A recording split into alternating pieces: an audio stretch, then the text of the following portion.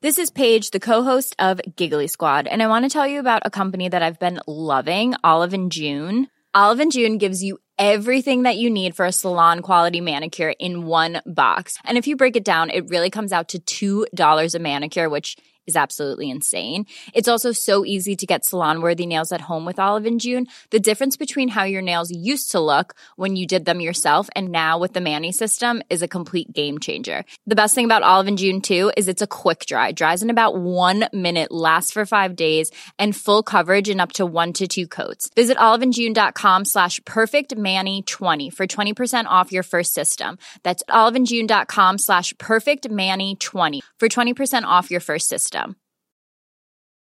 Many of us have those stubborn pounds that seem impossible to lose, no matter how good we eat or how hard we work out. My solution is PlushCare. PlushCare is a leading telehealth provider with doctors who are there for you day and night to partner with you in your weight loss journey. They can prescribe FDA-approved weight loss medications like Wegovy and Zepbound for those who qualify.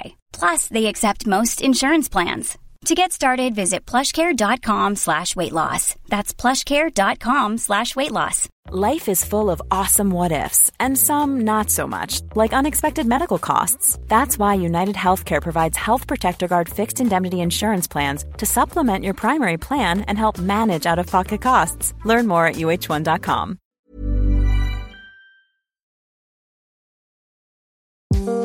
This podcast is proudly brought to you by Monday Distillery.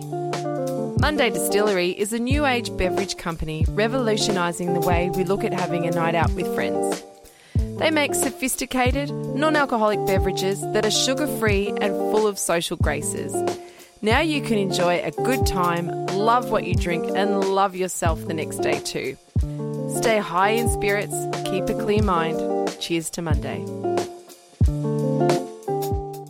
Are you sick of feeling controlled by alcohol? Do you want to drink less? Do you wake up on a Sunday morning feeling really anxious and full of regret? I'm Danny Carr, and welcome to my podcast, How I Quit Alcohol. Hi, and welcome back to How I Quit Alcohol. Today in a Zoom room, I'm super stoked to be joined by the awesome Paul Alisio. Hey, Paul, how are you? Hey, I'm doing great. Thanks for having me. Oh, thank you so much for coming on. So Paul is the partner of Juliette Lever, who I've had on the podcast just recently, she is just incredible. I had the most incredible chat with her yesterday. What a beautiful, beautiful human she is. So you're a lucky guy. Yeah. She's fantastic. So like Juliette, you're also a life coach. You're a hypnotherapist. You teach hypnotherapy to people. You're a personal trainer, and you work, and you've also worked with people with addiction. So that's really what I wanted to talk to you about today. So you kind of wear many hats. Yeah, well, it's all naturally sort of emerged in what sort of, I'm sure at one point we'll talk about my story a little bit. It kind of was stepping stones, and each little piece all came together, and how I work with people has just sort of led me to the next step. And obviously what I needed for myself in my own sort of personal evolution, each sort of thing naturally emerged.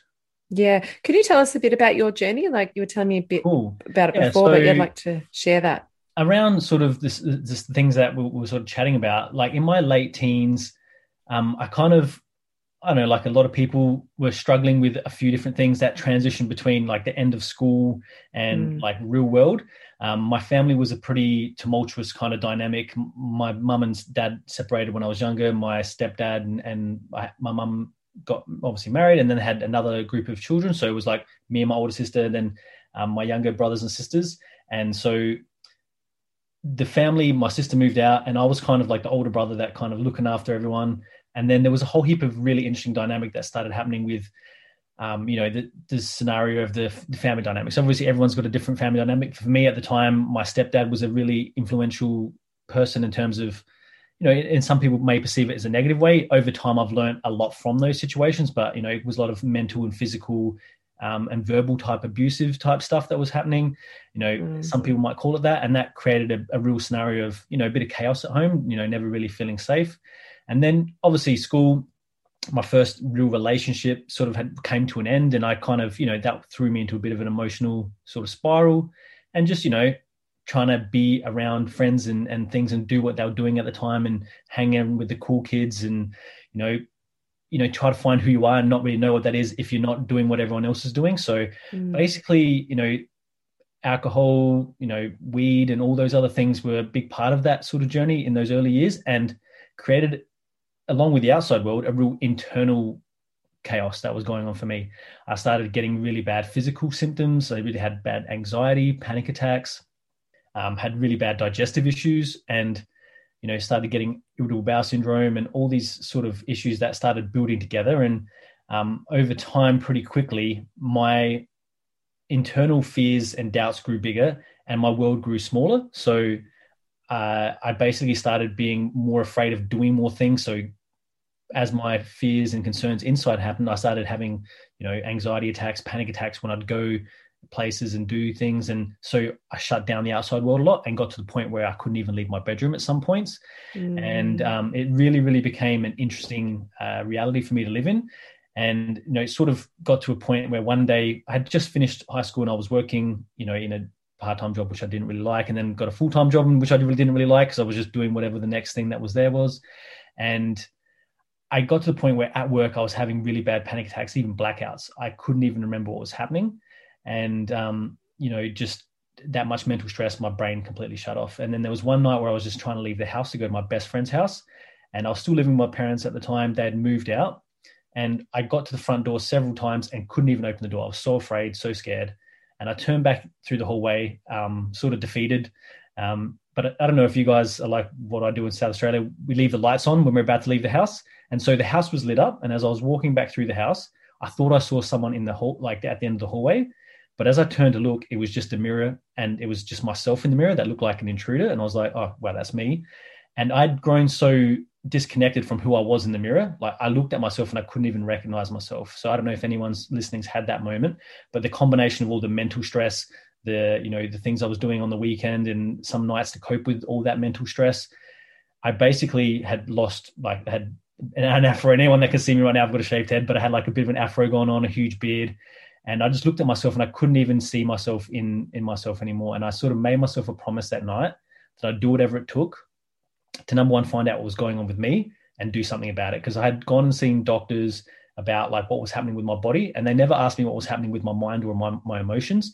They just wanted to stick tubes in me to kind of find out what was going on, but nothing ever really about like how was I doing, what was I thinking and feeling, how was I coping with that stuff. And I think the world's got a little bit better since then, but at that time it wasn't really like that. And so I just basically got out of the room the next day and found myself in a place called the Civic Park Library. And I stumbled across some books and found a lot of things about what I was going through. And then that just switched my mind on about what the mind-body connection was all about. And I just have been pursuing that ever since. And every time I learned something new and applied it to my life, it's helped me. And then I do that for a living, helping other people as well. Wow, what an absolute trip. Yeah, that is so scary to think how disconnected we can become from ourselves just from all that stress and not being really in touch with what's actually going on and what's even how that manifests physically in the body. Yeah, well, I think it was a combination of everything. Like obviously the partying and stuff on the weekends to try to get rid of the stress was making it worse. And then my body was in a huge stress response. And then any little pin drop on the outside world would magnify and reverberate inside of me, which would then make it even more escalated. So I think it was that combination of tipping out how much the body can handle and tipping out how much the mind and my emotions could handle that just started me in a spiral. Was anyone aware of what was going on, like mum and dad or mum and stepdad? They, had their own stuff going on a lot of times at home. So home wasn't really the place where people would have noticed that much. I think like I was pretty withdrawn and quiet and like living in my own room, like a lot of teenagers kind of do anyway. But I think a lot of my friends noticed that I was getting a little bit edgy and like, just a bit more direct, a little bit more edgy. And that I wasn't doing things and going out as much as I would have been. So like just retreating, like I said, as my fears got bigger, my world got smaller. So just wasn't showing up to things and weren't connecting with friends and family. Like I said, I couldn't even get to my friend's house. It was living down the road. And so they'd be like, well, why didn't Paul show up again? So, that would probably be a thing, but I was afraid to reach out. And I think a lot of people just don't know how to deal with the thing. And I think back then it was a bit more frowned upon or a bit more unheard of for people to be talking about these kind of things and having a safe space to bring up how they're feeling. I think, in the last decade plus, the world has really jumped leaps and bounds in making it okay for especially young men to bring up how they think and feel. But back then it was kind of like, well, I don't know how to deal with this. I don't think anyone else wants to know about it. So I just didn't really say much. Especially when you're young and you don't even understand yourself, what's going on. I remember the first panic attack I had, I was probably 15 and I'd been pulling cones at a friend's mum's house. How lovely is that? I was 14 and it was hydro. Yeah. And I remember just going, whoa, I had it. And I'm like, something's going on, something's wrong. And I just knew I had to leave this house. And on the way home, I was like tripping. I swear to God, I was tripping. And I ended up getting into my mum and dad's bed when I got home, and I could I could see people standing above my grave saying the Lord's Prayer. I was full on, like I was hallucinating, and my heart was racing. And I remember saying to my mum, "You've got to take me to the hospital. I think I'm going to die. I'm dying." And then after that, it just set off this chain of events where I was too scared to go to sleep at night. And I same as you, I got scared to go out of my room. For like a year this went on, and I just didn't know what was going on. Luckily my mum, she's had panic attacks. She said, "You're having a panic attack, that's what's happening." And same thing, just having to give myself the knowledge to go, okay. And it went on for years. Like I've probably only since I stopped drinking have been able to really get a handle on it, and I really haven't had a panic attack since. But I'm so much more in control of my mind, and I can say to myself, it's just your mind, Danny. You're not going mad. You're not going to die. It's so scary. The fear feels so real, doesn't it? When you're in it, it's like a feed-forward loop. Your body doesn't feel safe, so your mind starts searching for why am I not safe? And if you're in a state where you're altered by alcohol or drugs, and you start tripping, you start looking for things that make you even more not safe. You go, why am I not safe? Oh, it's this or it's that. And because our mind can create it, we start going, well, that person looks a bit sus over there. Maybe they're going to get me. And that's what I was having. A lot of my panic attacks were around, people and places, and is this safe for me? And so then my body would feel less safe, and then it would start a cycle. And what happened, I think maybe for you, but definitely for me, is when you're in an emotional state, like a panic attack, or especially a highly elevated one, it's very easy for your mind to then generalize and associate what's going on to that. So the places and the things that you're doing can then be triggers for that panic attack that got started because of a drug or alcohol experience. And then later on you go to the same location and it's triggered, or the sound or a person's voice, or a smell of something that was that happened when you're in that highly emotional state gets linked in the nervous system, and then you get triggered by these panic attacks that are just anchored or connected neurologically because of that heightened state of emotion. And then someone says something, you're at that same place again, and it gets fired off. So that's what I think really happened to me. I just started connecting more places and more people and more things to those really stressful and unsafe feelings in my body. And that's why the world got smaller in my reality for a little while. God, isn't it scary to think too, what if you didn't go to the library that day? What if you didn't go and get the knowledge? You could have had a complete nervous breakdown, or, you might not be here with us. At the library. So I kind of glazed over the story a bit because it was gone for a while, but I initially said to myself, I'm just going to get outside. Whatever I'm going to do tomorrow, just get out of the house and do something. So I went to a place that's kind of near a park where I used to live in South Australia. And I went there, and there was car parks full of cars. So I already started having a panic attack because what I wanted to do, there was just people everywhere. And I was like really afraid of people at that point. So I didn't park there. I drove up and found another car place to go. And I started walking to the park, and it was full of people again. There was like some concert or something going on. And I didn't know about this at the time. So I didn't end up where I thought I would. I went down a different path and I ended up in a library. And as I walked into the library, I was already like nervous and anxious, but I realized that everyone was doing their own thing. No one cared about me. It was kind of a safe spot for someone that was in a weird state like me anyway, because no one even cared I was even there. And then when I was there, I started breathing and relaxing a little bit, which is vital when you're in a panic attack. And I started thinking, okay, well, it's safe here. What am I actually here for? What can I get from this place? And I actually started looking for things to help my ex-partner at the time, because she was going through some stuff too. So I went through and found books in the psychology section about what she was going through. But the book I found was about, she was did a bit of self-harming and stuff like that. And so I was really worried about her and how could I help her, which most people do first. They care about helping other people more than themselves. And then the next chapter of the book was about irritable bowel syndrome. And the chapter about that said, if you need to keep a thought journal and track what thoughts are happening in your mind, because it's very common that anxiety triggered in your mind by a thought of something going wrong in the future or a stressful situation will actually trigger the digestive system to be, go into chaos and start to divert blood, etc. So I started keeping a thought journal, and then literally every time that I had a thought and my stomach started churning, I started going, oh, I'm doing this to myself. It's actually triggered by the way I'm thinking, which is then causing my body to react, because the mind doesn't know the difference between an imagination, a thought that's either remembered or created in the future. It still responds the same. Your body thinks it's real. And so I was just really good at creating that response in my body for a while and had to relearn how to do that. And that's kind of what got me in the things that I do now. My God, that is so amazing. Wow. So at that point, where in this part of the story was it where you decided to say, okay, no more weed, no more alcohol? Cool. So the no more weed happened before the no more alcohol. So this was like late teens, early 20s. And I just actually did a NLP/hypnotic process. I don't know if some of your listeners have heard of a guy called Tony Robbins. This was a weird happenstance. My mum, back at the time, I know your partner's into music. I used to make some sample old records and do some things like that. So I had a couple of different music things at home, and I had a double cassette recorder that you could dub tapes off of. My mum's like, Paul, can you copy these tapes for me? I'm like, okay, whatever. She bought this big box of tapes and empty recordings. And so I was doing the illegal dub for my mum. And I started listening to actually what I was recording for it. And it was this guy called Tony Robbins. And I was like, oh, what's this about? I've heard of this guy, whatever. And what he was saying was actually quite interesting. So I actually copied him for my mum. She never listened to him. I actually ended up listening to him for myself. And on one of his recordings was this process called the Dickens process.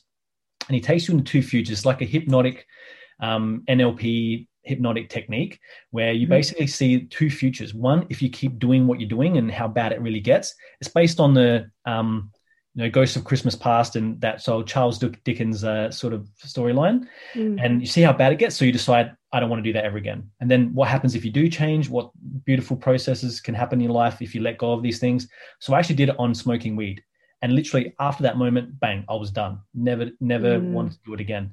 And literally that was one of the big turning points for me. And I realized how quickly in a 20-minute process, I could go from, I need to do this. This is something that I need in my life. And like I do with my friends, it's an identity, something I, was part of who I was. I identified as a person that, was a weed smoker and hang out with friends that did that, to, no, that's not me, never again. And then I'd still hang out with my friends. They'd do it. I wouldn't. I'd have a drink if we were drinking, but I wouldn't even do that again. But the binge drinking actually continued even as I became a personal trainer, which was kind of even worse as a personal trainer, I think, because a lot of the PTs, they'd work hard, they'd party hard. So we'd get up 3 o'clock in the morning, 4 o'clock in the morning, get to the gym, do our first early clients at 5 o'clock, work all day, train all day. And then the weekends, a lot of those guys, we worked in the city and I was young, and a lot of those guys just wanted to go out and have a great time. So I wasn't that much of a seasoned drinker, but I tried to keep up. And that was a bad sort of scenario for, feeling really shit, basically. Yeah. And I worked out pretty quickly that I couldn't keep my job quality up and my training up if I kept that going for too long. So that was short-lived. It was only like a couple of years worth of burst of that. My body was just not going to be able to keep it up. So I was starting to get injured. I was starting to, not want to train anymore and starting to not want to rock up for clients. And those things aren't what, is going to lead to a successful business. So I kind of swung the other way, and I actually did the same process on not drinking. And literally I've gone, I don't know the longest stretch, but it's been years and years and years without drinking. But now I'm not completely against it. If it's a special occasion, someone's wedding, a family member's birthday, I'll have like one drink, but I don't binge drink at all anymore. And I can with full confidence know that I'm fully in control of all of those substances and never need them. And if I ever did want to choose to try them, I could do that without any hang-ups on it and know that it wouldn't run my life or be something that I'm dependent on, which in my early 20s and my teens and stuff, weed was definitely one of those things. Alcohol wasn't really a dependency, but it was like definitely not very useful in my life in the early years. Yeah. Wow. So when you did that Dickens process for the alcohol, did you do that yourself or did you go back and listen to the tape again? I actually did it for myself at that point when I did it for alcohol, because I had actually learned. So the little bit of the story of how I got into doing the NLP and stuff with clients is I realized the power of it for myself. And this is where, when I started stopping smoking weed and all that kind of thing, I started thinking, well, what do I actually want to do with my life? Before I was just doing what everyone else was doing. I was going out drinking. I was going out doing weed. I was getting jobs that my friends got me. Like I was just running off what everyone was doing. And I think for a lot of people, that's an easy way to live. Like you're kind of safe doing what everyone else is doing. But then I started thinking, well, what do I enjoy? What do I love doing? And a lot of it was moving my body. So then I got into training and started helping people doing that. And pretty quickly, I realized that most people's blocks were their mental, emotional blocks, because it didn't matter how much I learned about exercise or nutrition, they'd always sabotage it on the weekend. They'd go out drinking, or they'd go out and eat too much. They'd go out, even if they did get a good run and they stuck their program and their weight loss goals, something would fall apart and they'd go backwards. Because a lot of people keep themselves safe by having weight on, or, it's a protection mechanism. Same thing with drinking, alcohol. They use it as an emotional crutch. They want to change how they feel with some substance, whether it's a food, whether it's a drink, whether it's cigarettes, whether it's anything, right? So I started realizing that my clients and I were both working really hard, but it was easy for that to fall apart when the mind and emotion weren't in line. So I started learning how to work with people that way, because I realized how powerful it was for me. And so I learned NLP, I learned hypnosis, I learned a whole heap of other little tools and tricks along the way too. And that's when my PT took to a whole nother level. And I became PT of the Year for South Australia for Fitness First. Yeah. And I started teaching a lot of other trainers. And then I really just leveled up my mindset throughout the journey and started cleaning up anything that was holding me back. So the drinking stuff, anything I had blocks around success and money and what I could do with that. Every time I worked on myself, my business grew, my life changed, I had some interesting programming around relationships from what I learned growing up. And then every time I've worked on that, if you've seen Juliet, my beautiful partner, my relationship's fantastic. Like, I'm really grateful for what I have. It's very unique. And I feel like the more you work on yourself, the better your life scenario can be. And so I constantly use the tools that I teach now with people for myself 100% of the time. Yeah. Oh my God, you just absolutely hit the nail on the head there in saying that the more you work on yourself, the better your life can be. And that's really the gold right there. It's just, it does take some work. If you're going to sit there and do nothing, then you'll get nothing. But if you do the work, it's all there for you. It's just, you just have to delve in and. It's about making a conscious decision. And like what I say is, people get stuck in cycles. And for a lot of people, it's the binge drinking cycle. It's the overeating cycle. It's the emotional cycle that we live and we keep creating. It's the early childhood imprinting and programming. Unless we deal with those emotional charges that are unresolved at an unconscious level, we're going to keep creating them and keep creating those triggers to make us want to drink or make us want to eat or make us want to, do something that changes how we feel. But if we deal with the emotions that are causing that, a lot of times we won't have to cover it up with a substance. And then you start going, okay, cool. Instead of just being on autopilot and in reaction mode, I can actually go into creation mode and start choosing what I want. And whether or not it's better, it depends on the person. Some people try different things, get a new job, get a new this, and it might be different. It might not be better because they had great fun doing those things. It's just different, but it's a conscious choice. It allows them to move forward, and you're going to grow more so than just repeating the same things over and over again. And for me, I feel like my business is called Evolve, and I feel like one of my purposes in life is to keep evolving, keep taking on new challenges, keep trying new things. And to do that, you need to grow as a person to do that. God, you're incredible. Okay. That's just amazing. It's just a lot of life experience that I didn't get right to get where I am today, basically. I've banged my head against the wall a lot, and I've worked with a lot of clients that have done that too. And so that's taught me a lot, and sometimes I'm a slow learner. And just like other people, I've had to do a lot of things a lot of times to get it wrong, to then go, okay, enough of this, let's do something different. Yeah. And I think that's the key too, that a lot of people contact me who are trying to quit alcohol, and then they've done a great 18-month stint, and then they've fallen back off the wagon and then they're back on again and off and on. And it's I always say to them, it's still learning. It's just learning. You are still learning, and uncovering.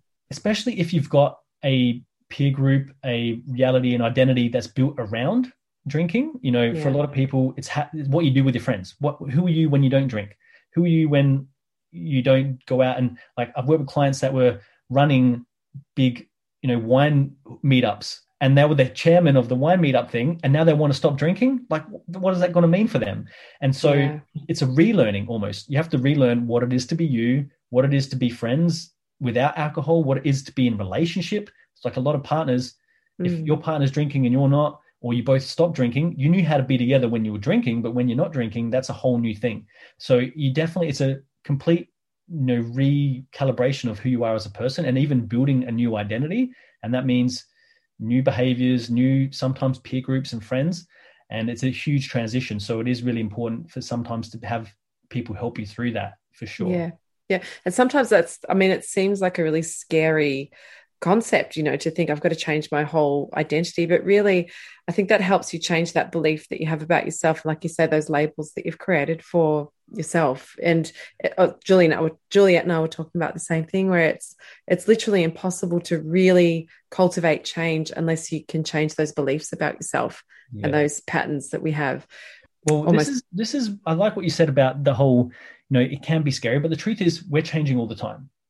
And so I want people to realize that our time frame of what we're focused on is too small a lot of times when we are drinking, smoking, eating, etc. We don't feel great and we want to change how we feel. And we play this video in our head of we're going to feel good if we eat that thing, or we drink that thing, or we smoke that thing, or whatever. That's the short time frame. But if we make the video go longer, we see that it's not going to be all up. It's going to come back down. So the truth is, it's most of these things are like a temporary kind of fix. But your identity and who you are and your beliefs around that, like I always challenge the people I teach and my clients to expand their identity, because it's useful to expand your identity, then reconstruct it. Because a lot of who we think you are is based on what we were taught growing up. Like even the fact that if I say Danny, that's you, but that's not who you are. You really are. That's a noise that I make to get your attention. Our parents were great hypnotists. They made the same noise over and over again until you responded to that noise, and that's me. That's who I am. That's a label. Yes. And that's useful. Does that make sense?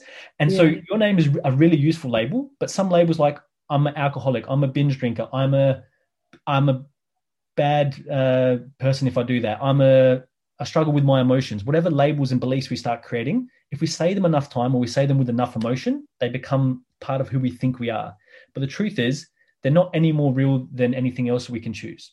We just back it up by, if we've got an identity where I have trouble drinking, then we're going to see all the times where we have had trouble, and we're going to keep reinforcing that reality because it's part of our deep programming to stay in alignment with who we think we are and who we believe we are. So it's always something that's changeable, because your body, we think our body's solid, but our body completely regenerates and reconstructs itself, and every cell in your body over the course of 7 years is completely different. In a year, I think 97% are completely different. So you're not even who you were a year ago physically. Who you are mentally can change quicker than that.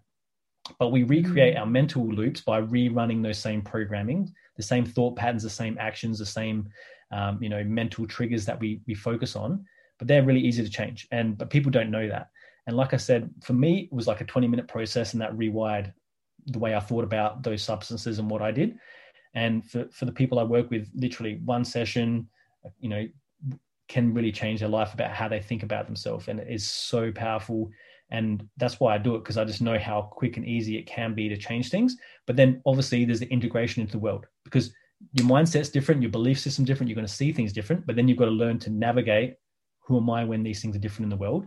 And that can be exciting, because I know, again, with that time horizon that we're viewed on, it can be scary temporarily to think, well, who am I going to be when I'm a different identity? But if you expand that out, wow, that can mean anything. It means I'm not going to be running that same loop over and over again, the same thing every week and the same thing every this. It can be very different in 6 months' time. It could be great. In 5 years' time, it could be even better. In 10 years' time, wow, I could be doing things completely different, and I'd be loving every minute of it and getting healthier every year and feeling more vibrant and having better relationships, better. It can, if you zoom out that way, it can be actually really exciting and not scary. And it's to have that optimistic view of your future as well, rather than just thinking, oh no, I'm not going to be able to drink again, life's going to suck. But if you have this optimistic vision of you in the future, and absolutely like expanding it out and really thinking, wow, where can this go and what's possible for me if I get rid of that? It's a shift in perspective. And I think it's all about that, the way that the perspective that we have, like it's either we can choose to be feeling like we're really missing out on something and that we're not going to be accepted, and all the negatives that come along that we perceive as being negatives to giving something up. Or you've got the other option of seeing it as a great gift, and how, all the great things that could happen in life if you were to get rid of that. And like you say, like with that Dickens thing, okay, who am I if I don't get rid of that? What does that lead to? So what you said was perfect there, because in people's minds, we've got associations to things. So if someone thinks of alcohol now, they're thinking of more pleasure than pain. So at the moment, that makes me feel great. It's good. But the truth is, it's not all that. But we delete, distort, and generalize reality to our beliefs, to our perceptions. So the truth is, if they think they're missing out on drinks, they're also missing out on other stuff. Because to drink, you have to exchange money, time, energy. To get the thing, you're going out doing what you're doing, which also misses out. You're missing out on other things. But that's now. What about the next day? What about the next morning? What are you missing out on? What about 10 years' time? What about, if you change time horizons or you change the view of how you're perceiving things, the truth is nothing is positive or negative. Everything is neutral and unconditional in the world. But we perceive things as one or the other based on our past experiences, based on what we're told, what we believe. And for a lot of people, they have this really skewed, perception of what their substances that they're stuck with are doing for them. And the truth is they have a real overly positive view on it. And then they have a real negative repercussion because they've seen it too positive. And then that's what starts the addiction cycle. Because when you feel really good and then really bad, it's such a big contrast. And then you want to not feel really bad, which then makes you go for the really good again. But the truth is, when you've balanced it out a bit and you live life somewhere more in the middle, the highs aren't as extreme, but the lows aren't as low, and you don't have to dig yourself out of the lows. And what tends to happen is you start moving up to fulfillment versus just changing how you feel. And when you feel fulfilled and you feel grateful and you feel like you're making progress in life, that's way more rewarding than a big night out. And this is and some people get weird when I tell them, I probably had 5 or 6 drinks in the last 15, 20 years. They go, what? And I go, yeah. And I go, I'm not missing anything, because my day-to-day life is way more exciting than going out on the weekends. If I ever go out anywhere for someone's party or whatever, I'm like, nah, I'd rather be at home with my dog and my girlfriend. You know what I mean? That's more fulfilling and rewarding to me than a big night out is. And, I can see how people love that, and it's great.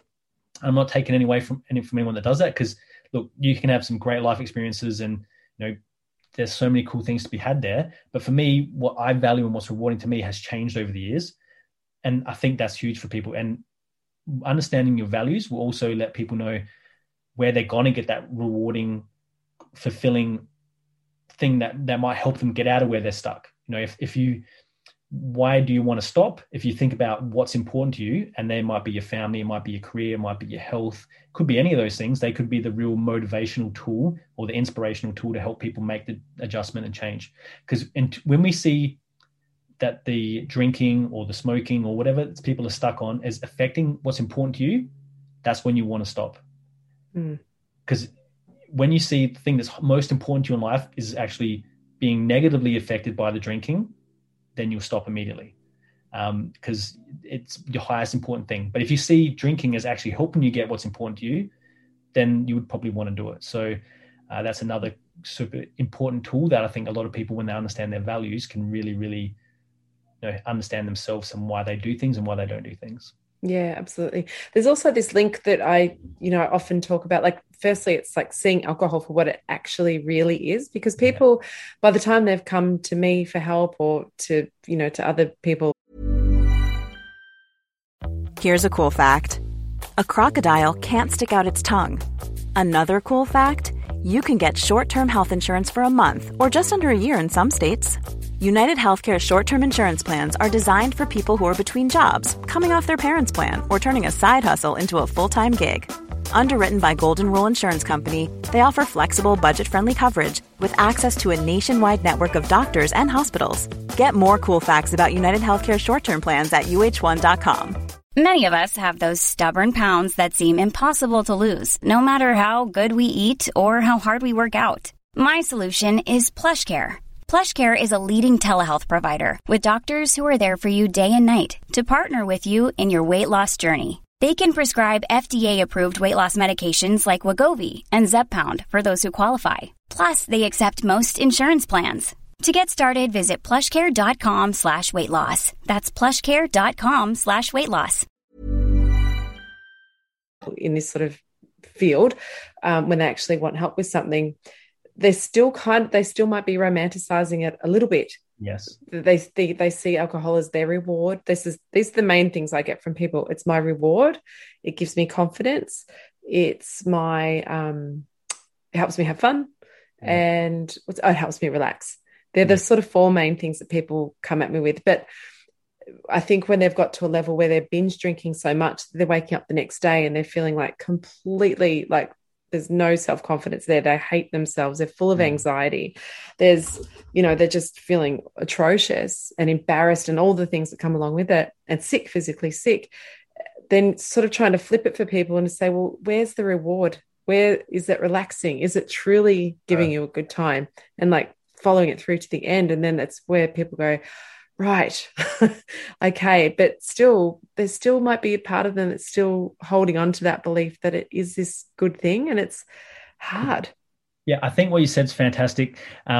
What I sort of do with my hypno students, I teach them a couple of different frameworks, and what you've done is fantastic, because what you want to do is go, okay, what is the substance doing for you? So whether it's quit smoking, whether it's quit drinking, we get them to go, well, it's, for a lot of people, it's the things you said, it's me time, it's the reward, it's something that's special for me, it's getting away from everything, it's a break, and you come up with all the things that they think it's giving them, and then what you do is great, you're reframing and helping them break that association, because they do create this world around, well, how am I ever going to feel confident without that? Well, is that really the thing? Or how am I going to feel rewarded? Or how am I ever going to have me time? And it's like, well, that's a way you were getting it, but that's not the only way you're getting it. And then if you see how it's taken away, that's huge. And then I love how you said that people feel like there's a part of them that feels like is missing out. And the truth is, neurologically, it almost is like they create a divided self.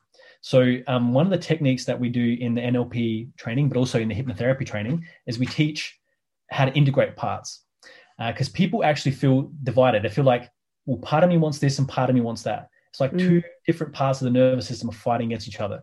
And it actually creates a lot of chaos and split actions, because sometimes you can do it, sometimes you can't. So it's almost like you're in conflict and arguing with yourself, right? So what we end up doing is helping them to integrate them, and they realize that whether they drink or they don't drink, both parts want the same thing at the highest level. Your nervous system has the highest intention for whatever it is. Each person is different, but if we can get them to see that whether it's drinking or not drinking, they're both going to lead you to the same place, then they can choose what's appropriate for them in whatever context they're in. And so then it takes away the stress of I'm going to miss out on something, because they don't feel like they're ever missing out, because they all lead to the same, all roads lead to Rome. Whether they drink or they don't drink, they're still going to get there. So it actually really gets them to zoom out on themselves and why they do the actions, because the actions seem different, drinking and not drinking. Well, that seems different, but what's the purpose or intention of drinking? When we ask that question enough, we get to a level where we realize, well, the purpose is for me to, have a fulfilling life, or whatever it is at the highest level. Either way, they can both get that. And sometimes I'll realize that one path is easier or going to be more beneficial to them than the other. And so that sometimes they'll let go of the substance because they know they don't need it to get that thing that, they thought they were getting from it. Yeah, God, absolutely. And going back to what you said earlier about just a great night for you is staying at home. I'm the same. Like now, I was looking at last weekend, I was home with my kids and we're just here. We had a bowl of popcorn and we're watching something stupid on Netflix. And it's kind of been that every weekend I'm just sort of there with the kids. And I never have that FOMO anymore. I think it's from just feeling so content in myself from doing a lot of this work, that I feel like I'm just so happy within myself. I never really feel like I'm missing out. I don't want to be anywhere else other than where I am in that moment. And it's such a beautiful thing as well to just be happy as you are. It's the opposite of FOMO is JOMO. I don't know if you've heard that one. The joy of missing out. The joy of missing out. I did hear that. Yeah, I love that. So you've got JOMO. But the truth is, if I can kind of rewind, when you were going out and drinking, like I don't know how long it was ago, but would it be fair to say what was important to your life was different? Yeah. Yeah. Sure. So your values maybe in that part might have been more around your relationship, might have been more around socializing, might have been more around experience, joy, adventure, something like that. I could hallucinate, right? But now obviously family is a high priority to you and your values are more around family and connection and that kind of thing. You're going to naturally feel more rewarded and more fulfilled doing that than you would going out, because now those things aren't as important to you. So this is where when you can identify value or shift your values, it's very easy to not drink because it's not even important to you anymore to do those things. But if you had like a big family occasion where maybe, your kids get to a certain age and all of a sudden they want to celebrate that, you might want to have a drink with them to celebrate that as a cool thing because it's now linked into your the family values. And this is also a trap that people get stuck in, is if you've grown up and your family or whatever's important to you is linked to the substance that you're stuck with, Like for a lot of clients I work with, just drinking or eating or, all sorts of interesting things can be linked up together. And if they stop doing it, their family will judge them, or they feel like they're rejecting their family. Yeah. For a lot of ethnics and Italians and people that like I've worked with that have similar sort of background to me, they would drink with their family or they eat certain foods. And if they stop doing that, it's like disrespect to the family. So this is where you can have values conflicts that can create those kind of dramas too. But it feels like when you're living in alignment with your values, doing what you want to do on the weekend, you feel pretty good. And that's just hanging around with the kids and watching a movie, which is awesome. And this is where I kind of feel like there's no better or worse. It's just what's right for you and your values, and everyone's values are different. So like people won't want my life because they don't want it because it's not important to them. But if some people would rather be out on the weekend because it is important to them. So I can't say it's going to be better, but it would be different. And if you change your values or what's fulfilling to you, you're going to feel great doing whatever you're doing. And that can include not drinking and still feeling fantastic about it. Yeah, absolutely. I think for a lot of people too, we are living out of alignment with our values because there's that push-pull and that thing of like, no, I really want to be this way, but I'm behaving in this way. And it causes this, like you say, that chaos, that internal chaos. Like, who am I really? Like, what am I fucking doing? And it's so hard.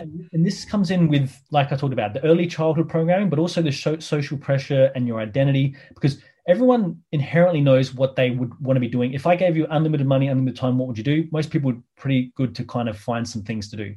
But we have all the I should, I have to, I must, enforced by the people around us, by, society, to pay the bills, whatever. And sometimes this is why some people do binge drink, because they've all their week, they've done whatever the hell everyone else has wanted them to do. And they go, you know what? I'm over that. I just want to do something for me. And because they've been not living things that are fulfilling, they feel so unfulfilled. The only way they can get that big burst of good feeling is to do something like have a real big bender on the weekend. Yeah. So it's like compensation for not living in values. But when you are living in values, you don't need to have that big bang because you're feeling good. Like you're going to feel way better most of the time and not need that big pump up to get you through the week or that hump day or the weekend to kind of write it all off with. Yeah, it's that content, that feeling of just like, okay, I'm enough. Like I'm enough just as I am. If someone rocked up with a bottle of something, you're like, look, I'm fine without it. You don't need it. And some people, they feel they need it because they've just had such a shit week. They need something to snap it out of them. So that's kind of what happens. So yeah, there's lots of different ways that all sort of manifest for different people, but I think, they're really important things for people to explore. I think I didn't realize what I was doing at the time when I quit. So we've been sober now for 3.5 years. Yeah. I was reprogramming myself without actually realizing that. It wasn't until I discovered NLP and started reading and researching into that kind of stuff. I'm like, oh, right, that's what I've been doing. So, to look at alcohol and feel quite repulsed by it and actually start linking it to those bad feelings rather than it's going to make me feel good. No, it's actually going to make me feel like fucking shit. It makes me feel anxious and takes my confidence and all the things that it does. And going back to what I was saying before, like seeing it for what it really truly is, that it's not this thing that's giving you this great feeling. It's taking all those great feelings away if it's got to that point for you. So whether you do it intently with a session, to change how you feel about alcohol, you've got to change your perception, you've got to change your association. So there can be the quick and easy or the long road of bouncing around. But if someone gets to the point where they stop doing it, something's changed internally. And this is what I realized with working with clients through exercise and stuff. When they bump against themselves for as long as they want to, or if we sat down, a lot of my clients would say they got more of our sit down sessions once a month than they did our actual training sessions for the rest of the month. So that's when I started slowly cutting out the PT and moving just to working with clients on the mindset and everything, because when we changed their perception, I didn't have to follow them around and get them to keep a food journal. I didn't have to get them to check if they were going to the gym, because they changed how they felt about it, and it actually was, easier to do than not do. And you sound like you did great work in your mind. You got yourself to the point where it has shifted enough that now living the new way was easier than going back to the old way. Yeah, absolutely. So when you need a big event for that to happen, they need to wait till it hits rock bottom because that's what will happen. Life will slowly knock you down and try to purposely make you feel bad so you stop doing it. Alcohol is really great at doing that. It gives you that feeling, but a lot of times we don't associate that. We think, it's because, this is that. And also then all the emotions and things that come up, or the things you did do or you were trying not to think about, start bubbling up, and then it's easy to try to wash them away again. but the body is trying to get you to change your perception. And it sounds like you did a great job of that. And some people need to create really big shit in their life before they do. Like I know people in my friend group and family have lost licenses, had big accidents, done all sorts of things, and not learned what their body is trying to show them to stop drinking and stop doing those things. So sometimes people have to really create enough negative emotion to take away the positives so they stop. But some people still don't learn. So no, they still don't. Or people are still stuck in this thing of that it's their fault. That they're not blaming the alcohol, they're blaming themselves. Oh, I'm just weak, and if I'm going to learn how to just have one drink, and they just put all the blame back onto themselves without realizing it's actually the alcohol that's causing all this chaos in your life. Away to the bottle. The bottle has the power, and this is something that like I'm really big on with clients too. And I'm glad that you're aware of it. Is to take ownership and power for doing, not blame, but responsibility. You're able to respond. You're able to choose whether or not you're doing it, not give that thing or that person, or even people in your life. Well, Johnny makes me mad. Well, no, he doesn't. Johnny does things and you respond that way. Alcohol doesn't make you happy. You drink alcohol and then your body responds in a certain way. Your body is actually what's creating the response. The fluid is just something you're putting into it. You could eat a burrito, you could do whatever, and it will still do something with the interaction of your body. But like you said, you could have a drink and feel repulsed by it because of your perception. It's not the actual drink itself. So it's really, if you give your power away, then it's very easy to start blaming the outside world. But when you take ownership of your power, then you actually can do something about it, which is really one of the first steps. Yeah, incredible. So if you were working with someone, say someone came to you and said, Paul, I really want to quit alcohol, would you tend to steer them more towards a hypnotherapy type thing, or would you be more the neuro-linguistic programming? Well, for me, they're the same thing. This is what's kind of funny for people. I teach the training separate because they can be taught separate. And some of the tools, all the tools from NLP actually mostly originate from hypnotherapy. There's some tools in it that originate from other styles of therapy, because NLP is basically go out and see what was working and then create structures based on what the therapists were doing to get results and give you different frameworks. So if you went and did this framework, it would help someone get that result. That's what NLP is in a nutshell. It's called like modeling excellence. They find out who was the best therapist, what did they do, what did they say, how did they structure it? Cool. If I did that, I'd get the same result. Whereas hypnotherapy, there's lots of styles of it too. So I don't want to say it's for all the different styles, but hypnotherapy is using language, using suggestion, using altered states to help people to access their unconscious mind and to help them to shift underlying emotions, to change beliefs. But you also do that with NLP as well. So for me, I use a combo. I teach things separate, but they are sort of similar. So some people like the hypnotherapy approach because it's a bit more unconscious and flowy. The NLP approach is a bit more direct and a bit more structured, really good, more coaching versus therapy, but they can be, I do both. So I don't say one's different, but when I teach them, it's easy to separate them. But I really always start with asking questions. Like, I want to understand as much as I can. I don't start chopping trees down until I see what's there. No, I used to be actually before I got into PT, I was studying sheet metal fabricator. And one of the things we learned was measure twice, cut once. So I'd always want to know exactly what's going on. And so I could go have the problem that you have. And if I don't understand it and I couldn't just walk out the door and do exactly what you're doing and understand why you're doing it and have the same problem as you, I'm not ready to start doing work with you. So I would want to understand you, the people I'm working with, so well that I can understand where it started, why it started, what are the emotions that trigger it, what are the beliefs, what are your values, why do you do the things you do, why do you feel bad about it, why do you feel good about it, and kind of survey the area. And once I can really understand it and go, if that was happening to me, I would do that to you 100%. Cool. Then we start working on shifting things. And for me, like, I used to do a lot of once-off sessions with people. So I used to specialize in the quit smoking, quit drinking in one session with just hypno. I would just do that. But what I learned pretty quickly was I would help people stop drinking or stop smoking, but I wouldn't necessarily help them to have their life sorted. So this was a good example. I'd work with someone, I'd ask questions, I'd start doing the work for quit smoking or for stop drinking. And they'd at the end of the session, never want to smoke, never want to drink again.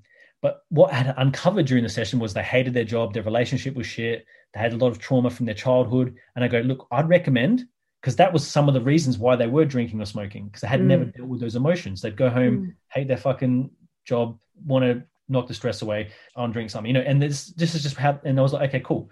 And then I was like, let's book another session, do that. And I go, let me go see how I go, blah, blah. I hear from him in a couple months' time, still not smoking, still not drinking. Cool. You want to book another session? No, I'm all right.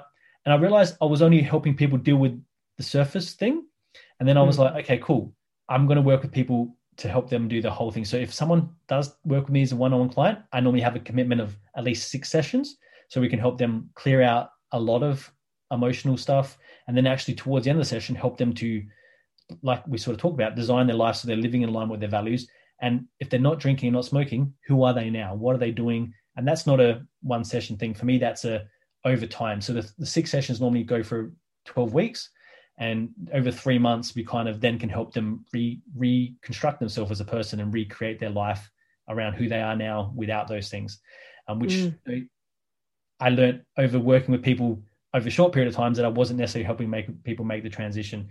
And there's still ways, some of my students still do once-off sessions because people want it. So I get calls at least, I'd say 4 a month of people that still want to do a quit smoking or a quit drinking from referrals from people that I did years ago. So I stopped doing the once-off sessions probably 5 or 6 years ago, but I still get people like last week I had one guy's like, hey, 10 years ago, my friend saw you for quit smoking. Can I book in a session? And I go, yep, cool. Here's one of my students. So I refer out for those.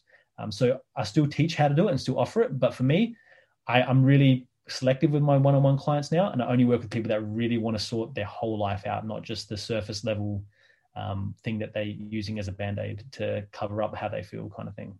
There's so much more to it anyway. I really believe that it's not just, okay, rip off the Band-Aid of alcohol and just think it's all going to be sorted. There's just so many levels I think that need to be dealt with, so much cultivation of self-love and reestablishing your confidence and healing trauma and things like that need to be dealt with to really, truly deal with the actual problem.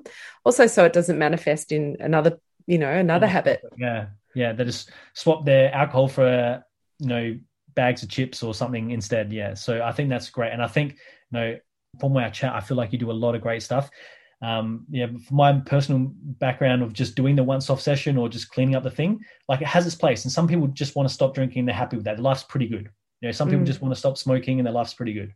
And so there is a place for that. But for me, one-on-one, I've got limited availability anyway, because I'm teaching so much and I'm working with a pretty much full book of clients already. So I'm very selective, but my students can work with people like just to want the once-off session. But I do recommend to dig deep and do all those other things that you talked about as well, because it'll make it easier and it'll make it easier to last. So it's not just a 6-month thing. So it's not just a 12-month thing. It's actually you're living your life on your terms, and then it's easy to stick to because there's nothing like, you don't feel like you're missing anything. Yeah. I find that too with people that do relapse. It's like, well, what are you missing? Like what's not being dealt with? Or I was talking to a friend of mine, she's been on this podcast a few times, and she's doing the AA program as well. But she says too, if you don't, she's found with her, and when has had relapse, it's when she stopped doing that work, when she stopped digging deep. And sometimes it's like, you're digging and you think you found it, and that's good for a while, but you've got to keep digging because there's always more, and there's always more you can learn. There's layers. Yeah. And what happens over time, I think initially people are like, there's a negative or scary connotation to doing personal development work or shifting emotions or uncovering why you are the way you are. And so people are a bit scared of that to start with. But after a while, I kind of explain it this way. When I was a kid, I used to get scared at night, and I used to think there was a monster in my room. And my mum would walk in, turn the light on, and there'd be no monster. So I call it the shadow monsters, right? So a lot of people are afraid of things that they think are real scary, but when you turn the light on, they transform. And a lot of our traumas, a lot of our things that we have that are scary, when we actually learn from them, and they're actually giving us gifts, and they actually can turn back from a monster to something that's light and that makes us feel energized and can actually be transformative. So I use a quote from a guy called Joseph Campbell, and his quote is, "The cave you fear to enter holds the treasures you seek." So for a lot of people, my clients, my students, I'm like, okay, let's go into that cave. Let's find the treasure and use that treasure. Because what's treasure? It's like you can use treasure to buy things, energy. You can transform the energy to now get what you want. So we're just taking that energy and we're using it now in the future to transform what? Because if we don't, that energy's stuck. And another easy way I explain this is, imagine like you've got an emotional bank account. And if you've got lots of emotions stuck in the past that's been on negative, so it's like a bad investment, it's going to pay off in the future as bad stuff. So we're going to need to go back, take that emotional energy back, and then reinvest it in now and in the future, the things we actually want to energize. Because unhealed emotions are like tabs open on your computer. They're stealing your space in your mind, and they keep popping up to remind you that they're open until you deal with them. And if you close them, you now got more space in your head, more energy in your body to run smoothly and do new things. So we need to take that energy back and transform it to actually turn it into something new. And it actually becomes exciting. So like I call it treasure hunting, finding new things. When I'm stuck in life and I'm banging my head against the wall, I go, cool, I'm about to learn something new about myself. It's going to help me get to the next level. And you actually get excited to go treasure hunting when you get comfortable doing that personal development work. And it still can be scary at times, but it's going to usually benefit you in your life and show you a whole nother level of what you can do. It's like a child, like with kids. I've got 2 girls, and when they were young, just before they're about to have a big breakthrough, like they're either their vocab was about to expand, or they're about to start to learn to walk or to crawl, or any kind of developmental stage they're going through, right before it, there was always this resistance and this or this carry on. And then they got through it, and they got, and then they're like smooth sailing for a while. And it's like that with us, isn't it? As adults. Chaos precedes higher levels of order. So in the nervous system, like in terms of movement, I love how it's called developmental, because movement actually, our mind is like, grows better through movement, and our actually movement development actually helps precede our psychological development. So different phase locks of crawling and reaching and moving different arms and legs, and how we radiate different parts of our spine and rotate, all are linked to different psychological development. So it's all really important. People that skip stages of crawling or whatever can also skip stages of mental development, so developmental. But in our nervous system, we actually create chaos, and then we get a new level of order. So we have frustration and disorder to a certain point. So confusion and frustration, they're signs of learning. But you need to get confused enough and enough chaos, so frustrated enough, because then it sends off, because confusion and frustration have a certain kind of neurochemistry about them, and that actually creates more wanting to get it, because you don't want to feel like that. So you want to get the answer. Like if you're like a kid trying to fit a thing and they get really annoyed about it, and they want to get it. And once they get it, they get a real release of like all the special chemicals like dopamine and serotonin that feel great for solving that problem. And then they now understand it. It's a new level of order. So now that movement task is now easy, because they know how to beat that. And now it's okay, cool. And you get that real sense of achievement as well. And the same thing happens with any area of life. But and it's important to remember as an adult, because as a kid we just do it and we don't have all that inner story. But as an adult, when things start getting hard and challenging, we can build up a whole story around it. But it's important to remember that that's vital. So I teach all my students in the courses that frustration and confusion are just preceding higher learning. And those first stages where you're kind of wobbly with a technique or you don't really understand it, you just need to do it enough until it clicks. And then bang, you've got a whole new level of neurology.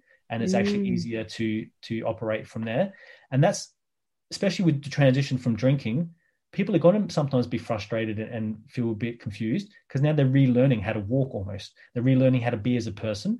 And so be gentle with themselves and like treat themselves like they're learning how to get their first step. They just keep going till they get it right. And when they do, they're going to have that big breakthrough, and then they have a whole new way of operating, which it's so cool that you notice that in your children as well. Because that's, as adults, we kind of unlearn that, and we kind of, whenever we feel that frustration or that confusion, we kind of shut down versus keep going. And that's kind of the key. Yeah, it's like you got to push through it. And I'd say that to anyone, like when the hard stuff comes, and it always comes, especially when you're not masking things with alcohol and drugs anymore, just push through, because you are going to have a breakthrough. I know Tony Robbins says he loves overwhelm, because overwhelm means a breakthrough.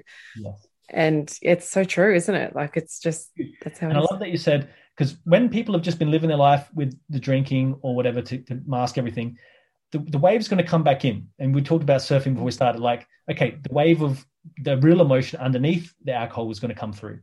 Oh, great. They're going to have to learn to surf. They're going to have to learn to deal with that emotional wave, because then, next time it comes, they know how to handle that even better. And life's going to keep bringing them to you. And as they deal with them, they'll be able to surf bigger waves. They'll be able to handle bigger things. They'll be able to do all those things. And I love that you're teaching your client those things, because as your clients realize that life's going to keep bringing them new challenges. It never stops. You just get different challenges.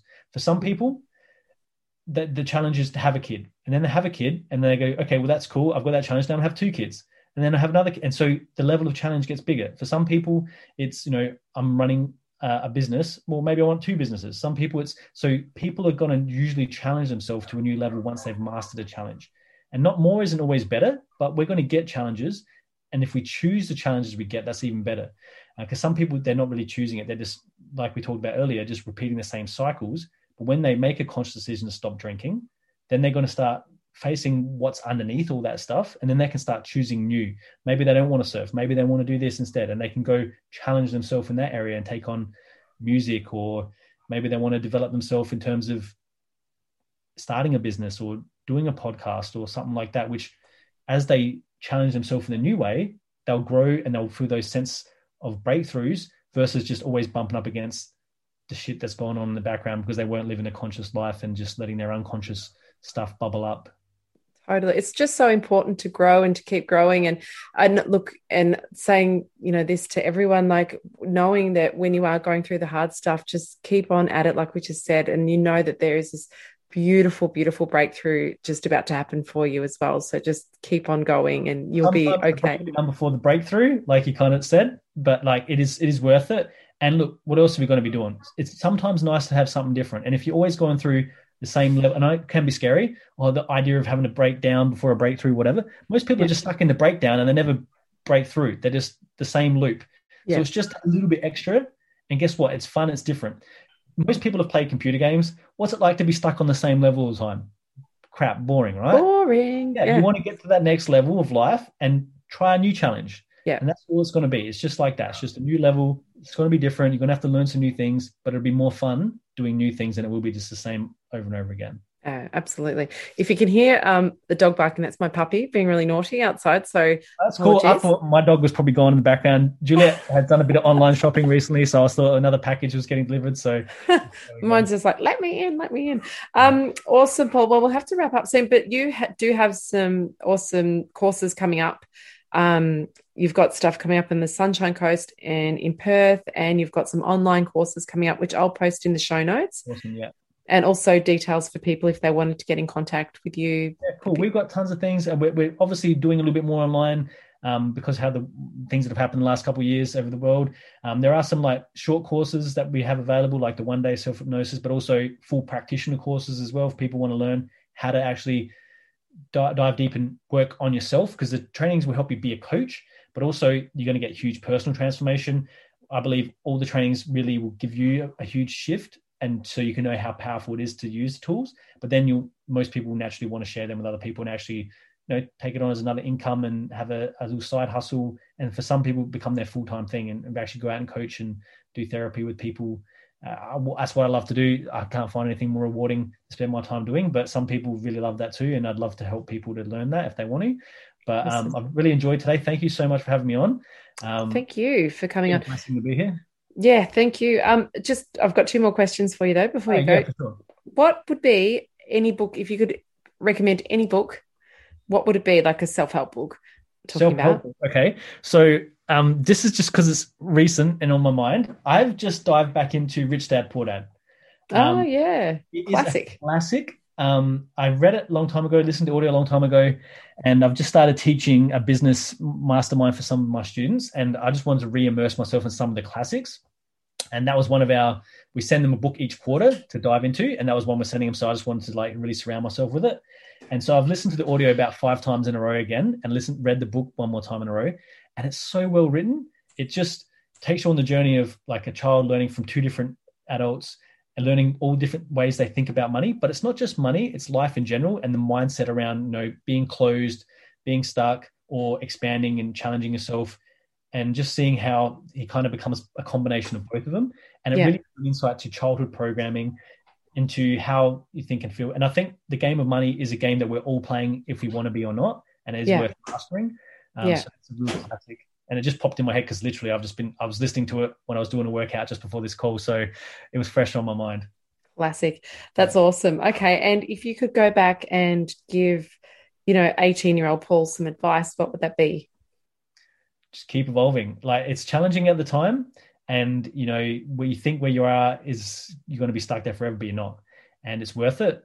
keep evolving, keep learning, keep growing. Everything that you learn grows you as a person. Every time you work on yourself, it grows you as a person and it helps you help others. And just keep doing that. Because I think at the time as an 18-year-old, I thought I was going to be stuck there forever. I thought it was going to be a downward spiral all the way down. And I felt like that at times. And it does get better. It does change. You know, you're not going to always be stuck there.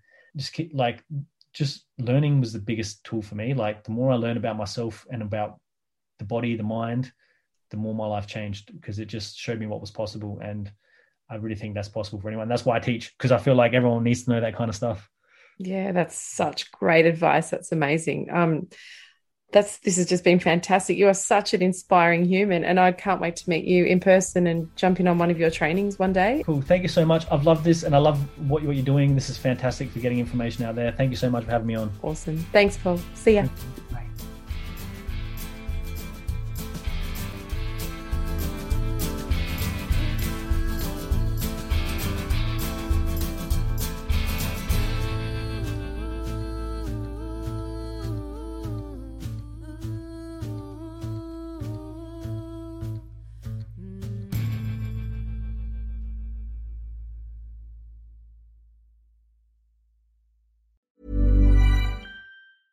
Hey, it's Paige DeSorbo from Giggly Squad. High quality fashion without the price tag. Say hello to Quince. I'm snagging high-end essentials like cozy cashmere sweaters, sleek leather jackets, fine jewelry, and so much more. With Quince being 50 to 80% less than similar brands. And they partner with factories that prioritize safe, ethical, and responsible manufacturing. I love that. Luxury quality within reach. Go to quince.com/style to get free shipping and 365-day returns on your next order. Quince.com/style. How would you like to look 5 years younger? In a clinical study, people that had volume added with Juvederm Voluma XC in the cheeks perceived themselves as looking 5 years younger at 6 months after treatment. Look younger, feel like you. Add volume for lift and contour in the cheeks with Juvederm Voluma XC. Reverse signs of aging by adding volume to smooth laugh lines with Juvederm Volure XC. For important safety information and to find a licensed specialist, visit Juvederm.com. That's JUVEDERM.com. Not for people with severe allergic reactions, allergies to lidocaine, or the proteins used in Juvederm. Common side effects include injection site redness, swelling, pain, tenderness, firmness, lumps, bumps, bruising, discoloration, or itching. There's a risk of unintentional injection into a blood vessel, which can cause vision abnormalities, blindness, stroke, temporary scabs, or scarring. Talk to a licensed specialist to find out if it's right for you. Imagine the softest sheets you've ever felt. Now imagine them getting even softer over time. That's what you'll feel with Boll & Branch's organic cotton sheets. In a recent customer survey, 96% replied that Boll & Branch sheets get softer with every wash. Start getting your best night's sleep in these sheets that get softer and softer for years to come. Try their sheets with a 30-night guarantee. Plus, get 15% off your first order at bollandbranch.com. Code BUTTERY. Exclusions apply. See site for details.